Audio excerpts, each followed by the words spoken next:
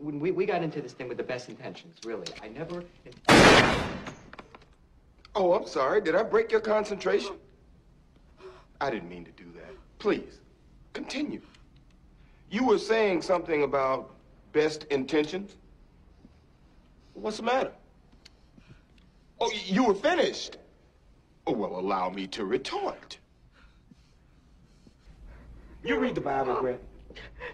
Yes. Well, there's this passage I got memorized. Sort of fits this occasion.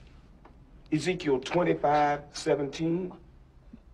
The path of the righteous man is beset on all sides by the iniquities of the selfish and the tyranny of evil men. Blessed is he who in the name of charity and goodwill shepherds the weak through the valley of darkness, for he is truly his brother's keeper and the finder of lost children. And I will strike down upon thee with great vengeance and furious anger those who attempt to poison and destroy my brothers. And you will know my name is the Lord when I lay my vengeance upon thee.